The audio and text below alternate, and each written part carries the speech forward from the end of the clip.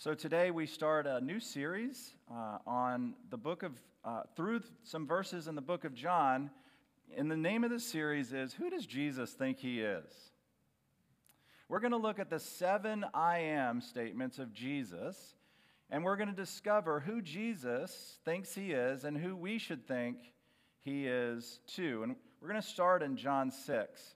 Hey, I'm so thankful for so many of you who have just been really sweet and kind to me this month and to my wife and sending us cards and gifts for Pastor Appreciation. I'm really thankful for that. But I did want to take just a minute and thank the rest of our team at Good News. We have a great team of staff here. They're amazing, and I'm so thankful for each of them. Is the picture there, Kathy? Yeah, there they are. They're amazing. So thankful. Y'all give them some applause.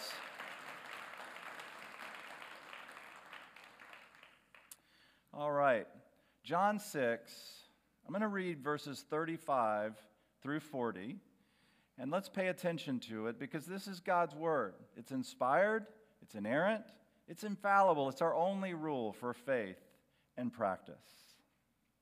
Jesus said to them, I am the bread of life. He who comes to me will never hunger, and he who believes in me will never thirst. But I said to you that you have seen me, and yet do not believe. All that the Father gives me will come to me, and the one who comes to me, I will certainly not cast out. For I have come down from heaven not to do my own will, but the will of him who sent me. This is the will of him who sent me, that of all that he has given me, I lose nothing, but raise it up on the last day. For this is the will of my Father, that everyone who beholds the Son and believes in him will have eternal life, and I myself will raise him up on the last day. The grass withers, the flower fades, but the word of the Lord endures forever. Let's pray. Father, Son, Holy Spirit, open our ears, our eyes, and our hearts to the message of the gospel this morning. That those who have followed you for many years would be encouraged in a fresh way that you are the bread of life.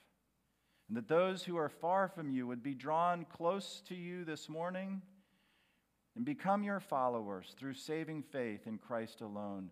For you are, Jesus, the bread of life. We trust you, Father, Son, and Holy Spirit, to take my weak words and make them strong and effective to win and build and equip your church. For we pray in Jesus' name, amen. So imagine a man named James. Now listen, James is completely made up. This is not a real person. But you may know James. Imagine meeting James for coffee at a local, Starbucks near the interstate. And as you meet James, he's running late. He gets to the Starbucks a few minutes late, and he's so apologetic. Oh, I'm so sorry. I'm always running behind. In fact, my wife is so mad at me right now because I was late taking the kids to school again. You listen to James over the course of your coffee, and as you have coffee with James, in the midst of the conversation, you notice that his phone is chirping and swishing and swirping and making all sorts of crazy noises with alerts and notifications.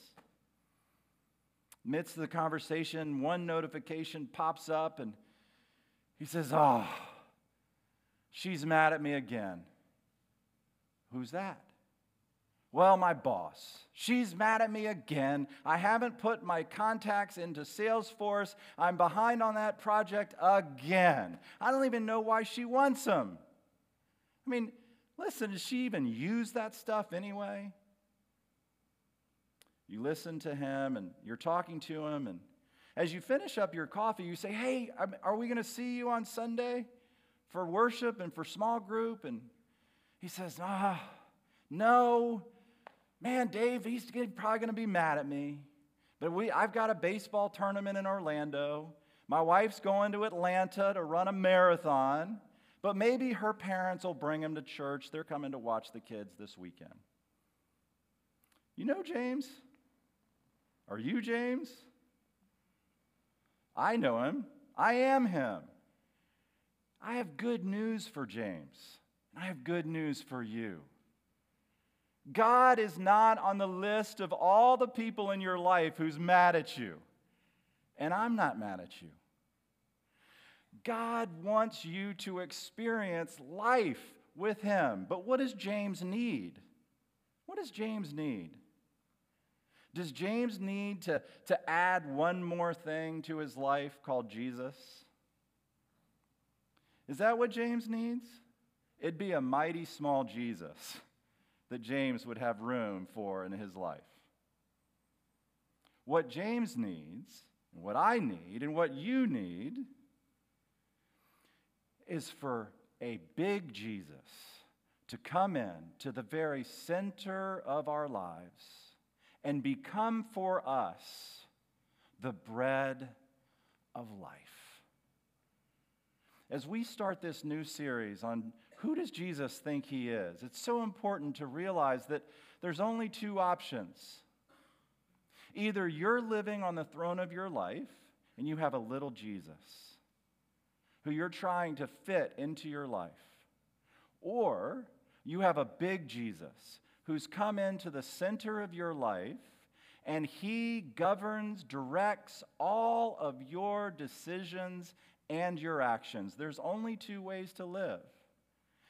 And if you'll pay attention to what Jesus says when he says, I'm the bread of life, then he'll move a little bit closer to the throne room of your heart.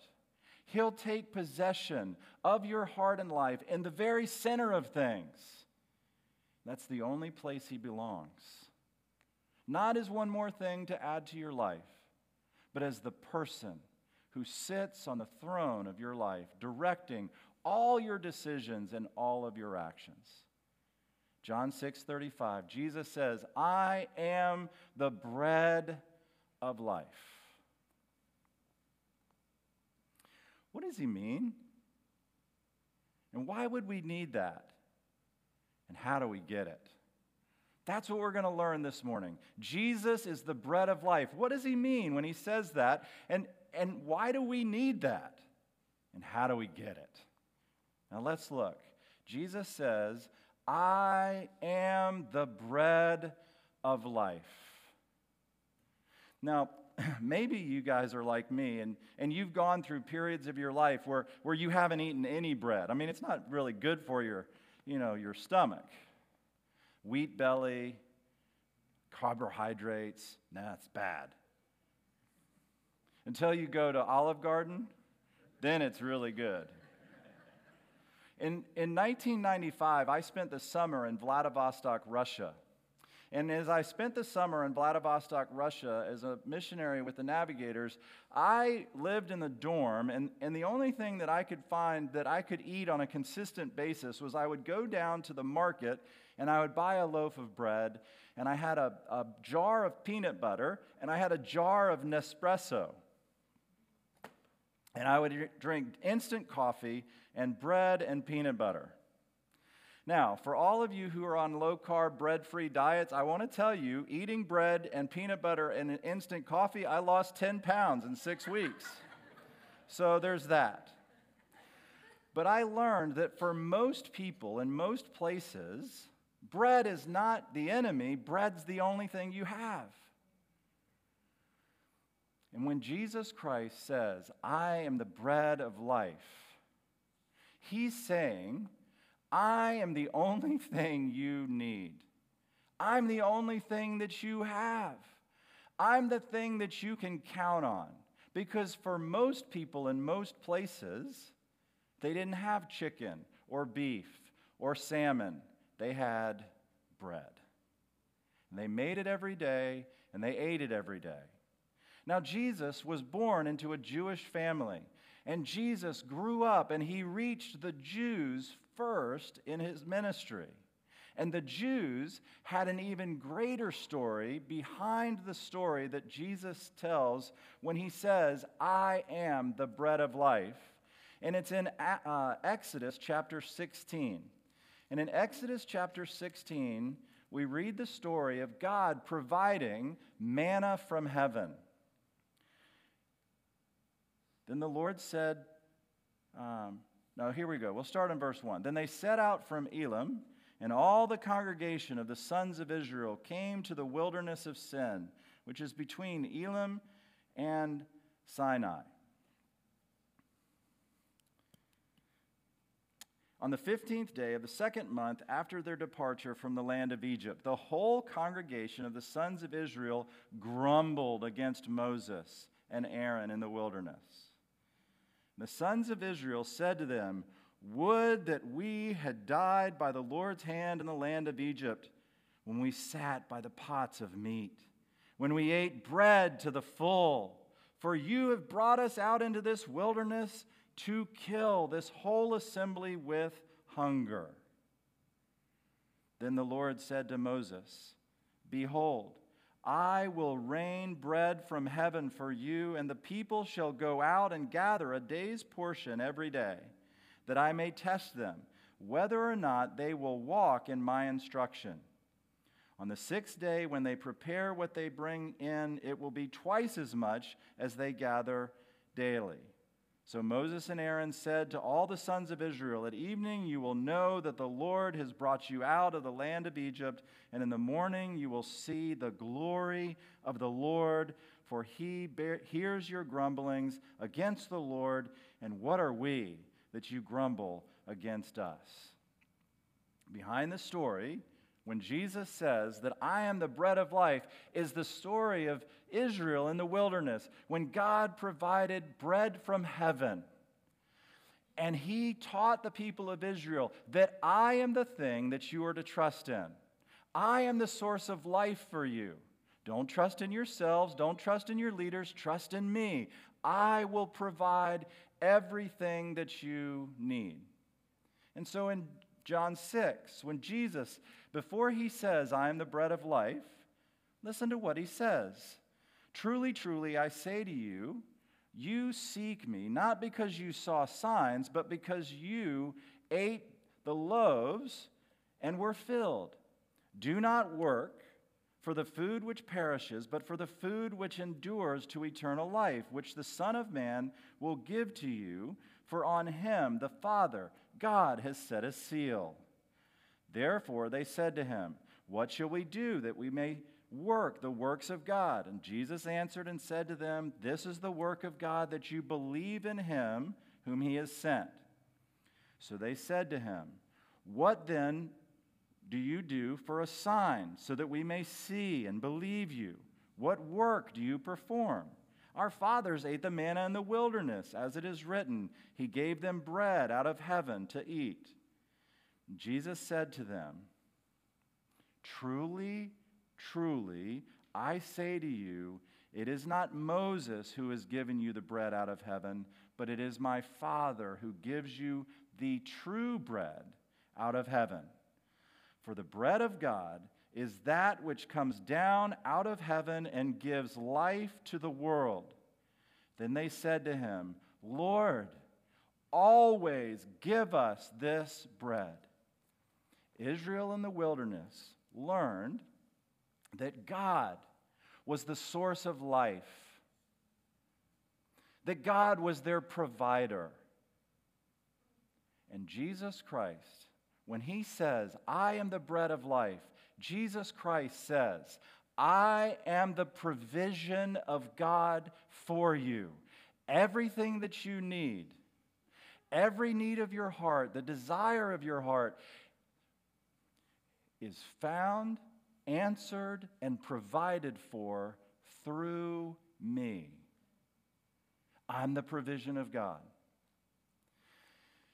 C.S. Lewis in Mere Christianity says this: God made us, invented us, as a man invents an engine. A car is made to run on petrol, and it would not run properly on anything else. Now, God designed the human machine to run on himself. He himself is the fuel our spirits were designed to burn, or the food our spirits were designed to feed on. There is no other. That is why it is just no good asking God to make us happy in our own way without bothering about religion. God cannot give us a happiness and peace apart from himself because it's not there. Jesus Christ is the one thing your soul was meant to run on. And if you'll take him into the center of your life, he's the one thing that can bring you everlasting joy. There's no other source of security, of significance, of success, of happiness, of joy that can sustain you through all of life apart from Jesus Christ. That's what Jesus means when he says, I am the bread of life. But there's something else that Jesus means when he says, I am the bread of life, and that is in his use of the phrase, I am. When Jesus uses the words, I am, he is saying, I'm not just the one sent from God. I am God, the Son, coming into the world to seek and to save you. When Jesus says, I'm the bread, in the bread he's pointing to his being the provision for all of life. But in the words, I am, Jesus is claiming for himself nothing short of being the God of the Bible who gave the bread in the wilderness, and the God of the Bible who has now come near to us. Jesus is saying, I'm God. Now let me show you that in Exodus chapter 3. In Exodus 3, we're introduced to the name I am. We're introduced to God's revealing himself as the great I am. Then Moses said to God, Behold, I'm going to the sons of Israel, and I will say to them, the God of your fathers has sent me to you. Now they may say to me, What's his name? What shall I say to them? God said to Moses, I am who I am. And he said, Thus you shall say to the sons of Israel, I am has sent me to you.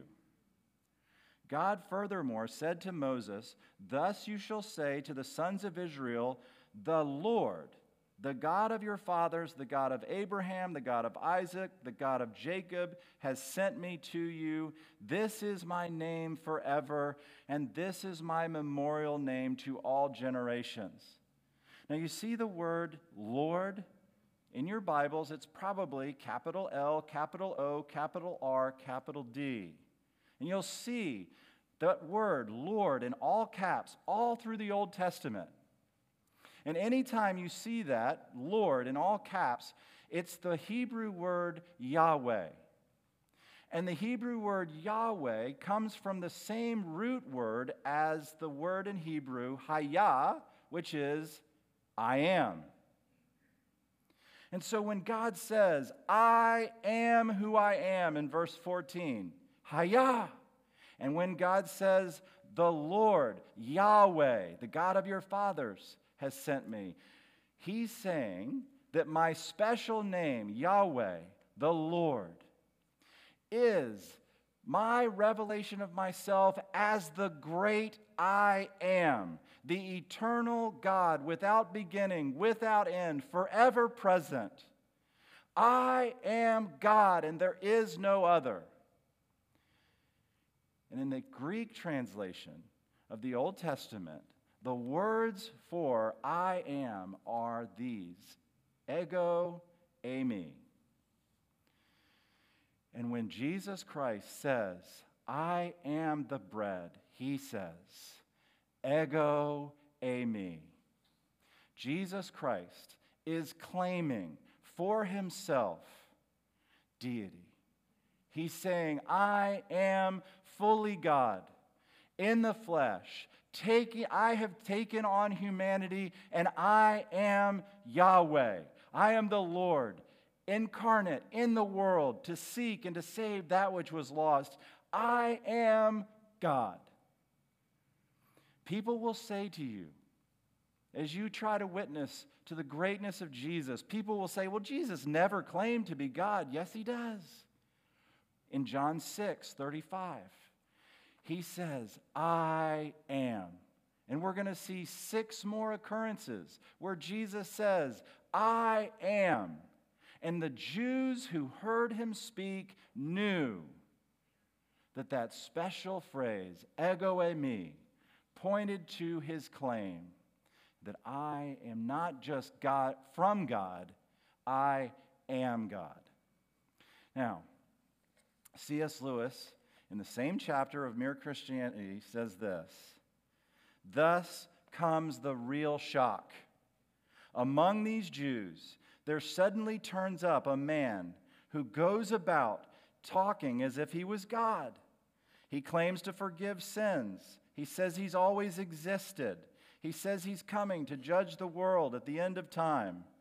And when you have grasped that, you will see that this man said, what this man said, quite simply, is the most shocking thing that has ever been uttered by human lips. When Jesus says, I am the bread of life, what does it mean? It means I'm the thing you were made to run on. Take me into the center of your life. And when you take me into the center of your life, God moves in because I am God. That's what he means. Now, why do we need it?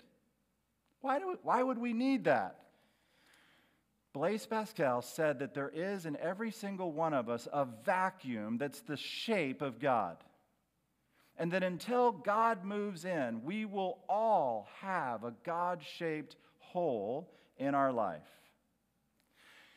Anything you work for, anything you place as the bread of life in your heart, if it's not Jesus, will ultimately disappoint you. If you believe that money is your bread of life, inflation will come along and destroy it. If you believe that beauty or attractiveness are your heart's bread of life, one day you will be shocked to look in the mirror. Or you will go to work and you will find yourself the victim of facial discrimination. If you live for money, or if you live for looks, or if you live for pleasure, if you live for pleasure, you will find that it will take more and more, and it'll give you less and less. Ask any addict who's found recovery, and they'll tell you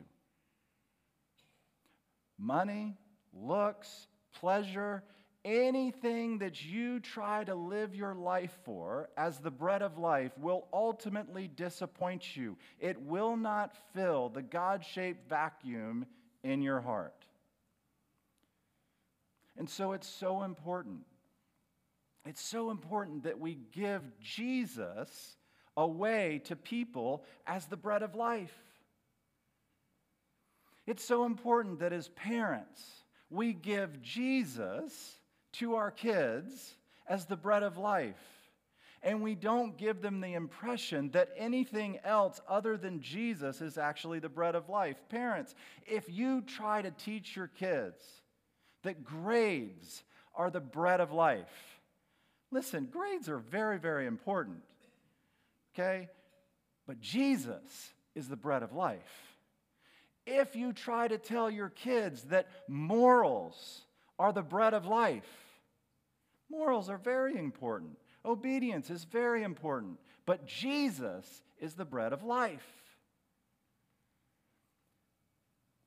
Students, if you try to live with anything else other than Jesus at the center of your life, if you begin to believe that having a boyfriend or having a girlfriend or having a lot of followers and having a lot of likes is the bread of life, you'll be disappointed. But if you will bring Jesus into the center of your life, you may be disappointed by many, many things in life, but He will never disappoint you. Listen, if you're just getting started in your career, if you try to live as if your career is your bread of life, eventually you may have the experience where your position in the company is no longer needed, or where your decision to follow Jesus becomes questioned in your office to such a degree that you won't be able to continue with your company. And if on that day you have allowed your place in the company to be equal with Jesus, and Jesus causes you to lose your place in the company, you'll be devastated.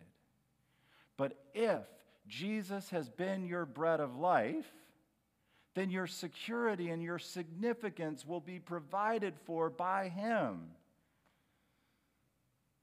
We could go on with example after example of all the different ways that each of our hearts tends to fill the God-shaped hole of our hearts with something other than Jesus. That's why we all need to hear Him say, "I'm the bread of life." And we need to ask ourselves the question, is He my bread of life? Now, how do we get it? How do we get Jesus into the center of our lives? Well, Jesus says, "I am the bread of life," John 6:35, and He goes on in that passage to say, "He who comes to me will not hunger, and he who believes in me will never thirst." Jesus says that life with Him in the center begins with faith. It begins by believing. What is faith? Faith is the empty hand of a beggar reaching up to receive bread from a king. It's reaching out an empty hand to receive. The Christian life isn't something that we try to achieve. The Christian life is something we receive from Jesus.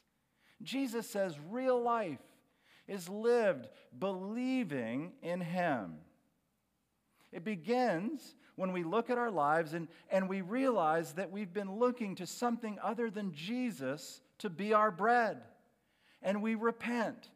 We turn away from that thing that we've been looking to. Money or career or looks or grades or a boyfriend or a girlfriend or a status. And we repent. We turn from that thing and we receive bread from Jesus. It starts with admitting that the bad news of our hearts is that our hearts are idol factories that tend to grab hold of something other than Jesus for security and significance. We turn from those things, and when we do, Jesus says, we're welcome home. In John 6, verse 27, we read this: "Do not work for food which perishes, but for the food which endures to eternal life, which the Son of Man will give to you. For on Him the Father God has set His seal." Don't work for food. Receive it. Receive the food that God has provided in Jesus as a gift. Receive it. John 6:29, Jesus answered and said to them, "This is the work of God, that you believe in Him whom He has sent." Have you? Have you seen in Jesus your bread? Have you taken Him into the center of your life? Is He your provision? Is He God to you? Have you committed to him? For this is the will of my Father, that everyone who beholds the Son and believes in him will have eternal life, and I myself will raise him up on the last day. Or as Eugene Peterson in The Message, his translation of this verse, anyone who sees the Son and trusts who he is and what he does and aligns with him will enter real life, eternal life. Have you believed? If you're here this morning and you've never believed in Jesus, won't you? Won't you turn away from whatever source of security your heart is latched onto and trust in Christ? And if you have trusted in Christ, if you are a follower of Jesus, are you living the real life now?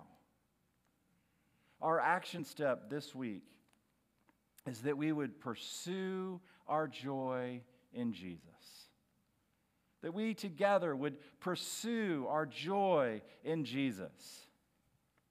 See, Jesus, again and again and again, throughout the Gospels, he's always putting his finger on the places in people's life where they're hungry. In his great parable of the kingdom, he says, the kingdom of God is like a treasure hidden in a field, which a man finding it goes and sells everything that he has, and for joy over finding that treasure, buys the field. He says, listen, the important thing is that your heart is filled with me, that I've come in to fill that God-shaped hole in your life. To the woman at the well, he said, stop looking to men to fill the void in your heart and look to me. I'm living water. To the rich young ruler, he said, stop putting your hope in your stuff. Look to me. Follow me.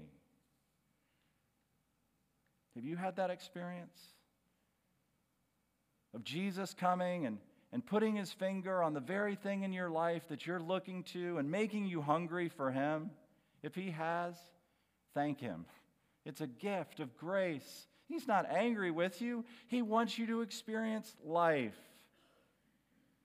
You should thank him because he wants to move into that very place where you're hungry. He wants to move in and become in your life the source of everlasting joy that your heart and life can live on. Do you know what will make you? You know what will make you seek Jesus as your greatest joy in this life and in eternal life? It's when you realize that for you to be filled, Jesus went hungry. For you to have God move into your life, Jesus experienced absolute deprivation on the cross. For him to move into your life, he had to move away from the Father. On the cross, God took all of our sin and he put it on Jesus and he punished him in our place. And when he did, Jesus cried out from the cross, my God, why have you forsaken me?" And the reason he was forsaken was so that you could be brought near. Your sin put on him. And his righteous life credited to your account so that when God looks at you, he doesn't look at you with anger. He looks at you in love.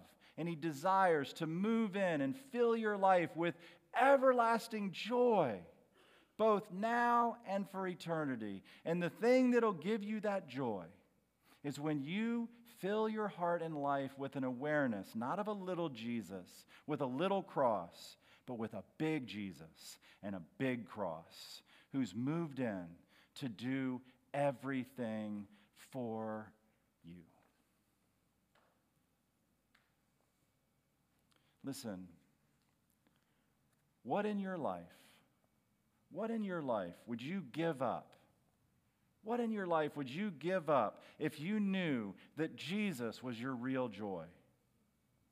That Jesus could really satisfy you with living bread, real bread, and living water? What in your life would simply fall away? And what would Jesus want to add to your life? If he became your treasure, if he became your real source of joy, if he was the bread of life in your heart, what would Jesus want to add? And what would you have? If Jesus was your bread, what would you have to give away to James or to Jenny? The James and Jennies that you live with and work with and go to the gym with, who desperately need to know that there's a man named Jesus who's the bread of life. You invite James, you invite Jenny, and you come back next week when we find out more of who Jesus thinks he is. Let's pray. Jesus, we need you. Nothing in my hands I bring, simply to your cross I cling. With empty hands of faith, we reach up as a beggar to receive bread from a king. Holy Spirit, searcher of hearts, I pray that you would put your finger on the places in our hearts and lives where we're seeking to fill ourselves up with something other than Jesus.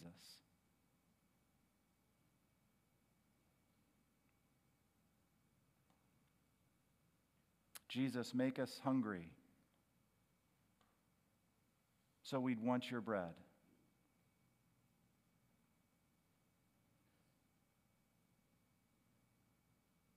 Jesus, thank you that you are God's provision for us, that you lived and died and you rose again for us. Jesus, thank you that you are God, come into this world to fill every human heart with life and joy,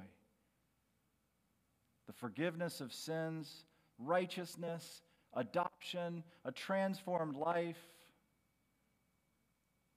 Jesus, I pray that you would grow bigger and bigger, that no more would we try to fill our lives with one more little Jesus to add to our busyness, but we would have a big Jesus and a big cross, big enough to change everything, big enough to direct all our decisions and all our actions. This I pray in your name. Amen. Y'all stand. Let me send you out with this blessing from God's word. Now may the grace of our Lord Jesus Christ and the love of God the Father and the fellowship of the Holy Spirit be with you all. Go in grace. Have a great week. We'll see you next week.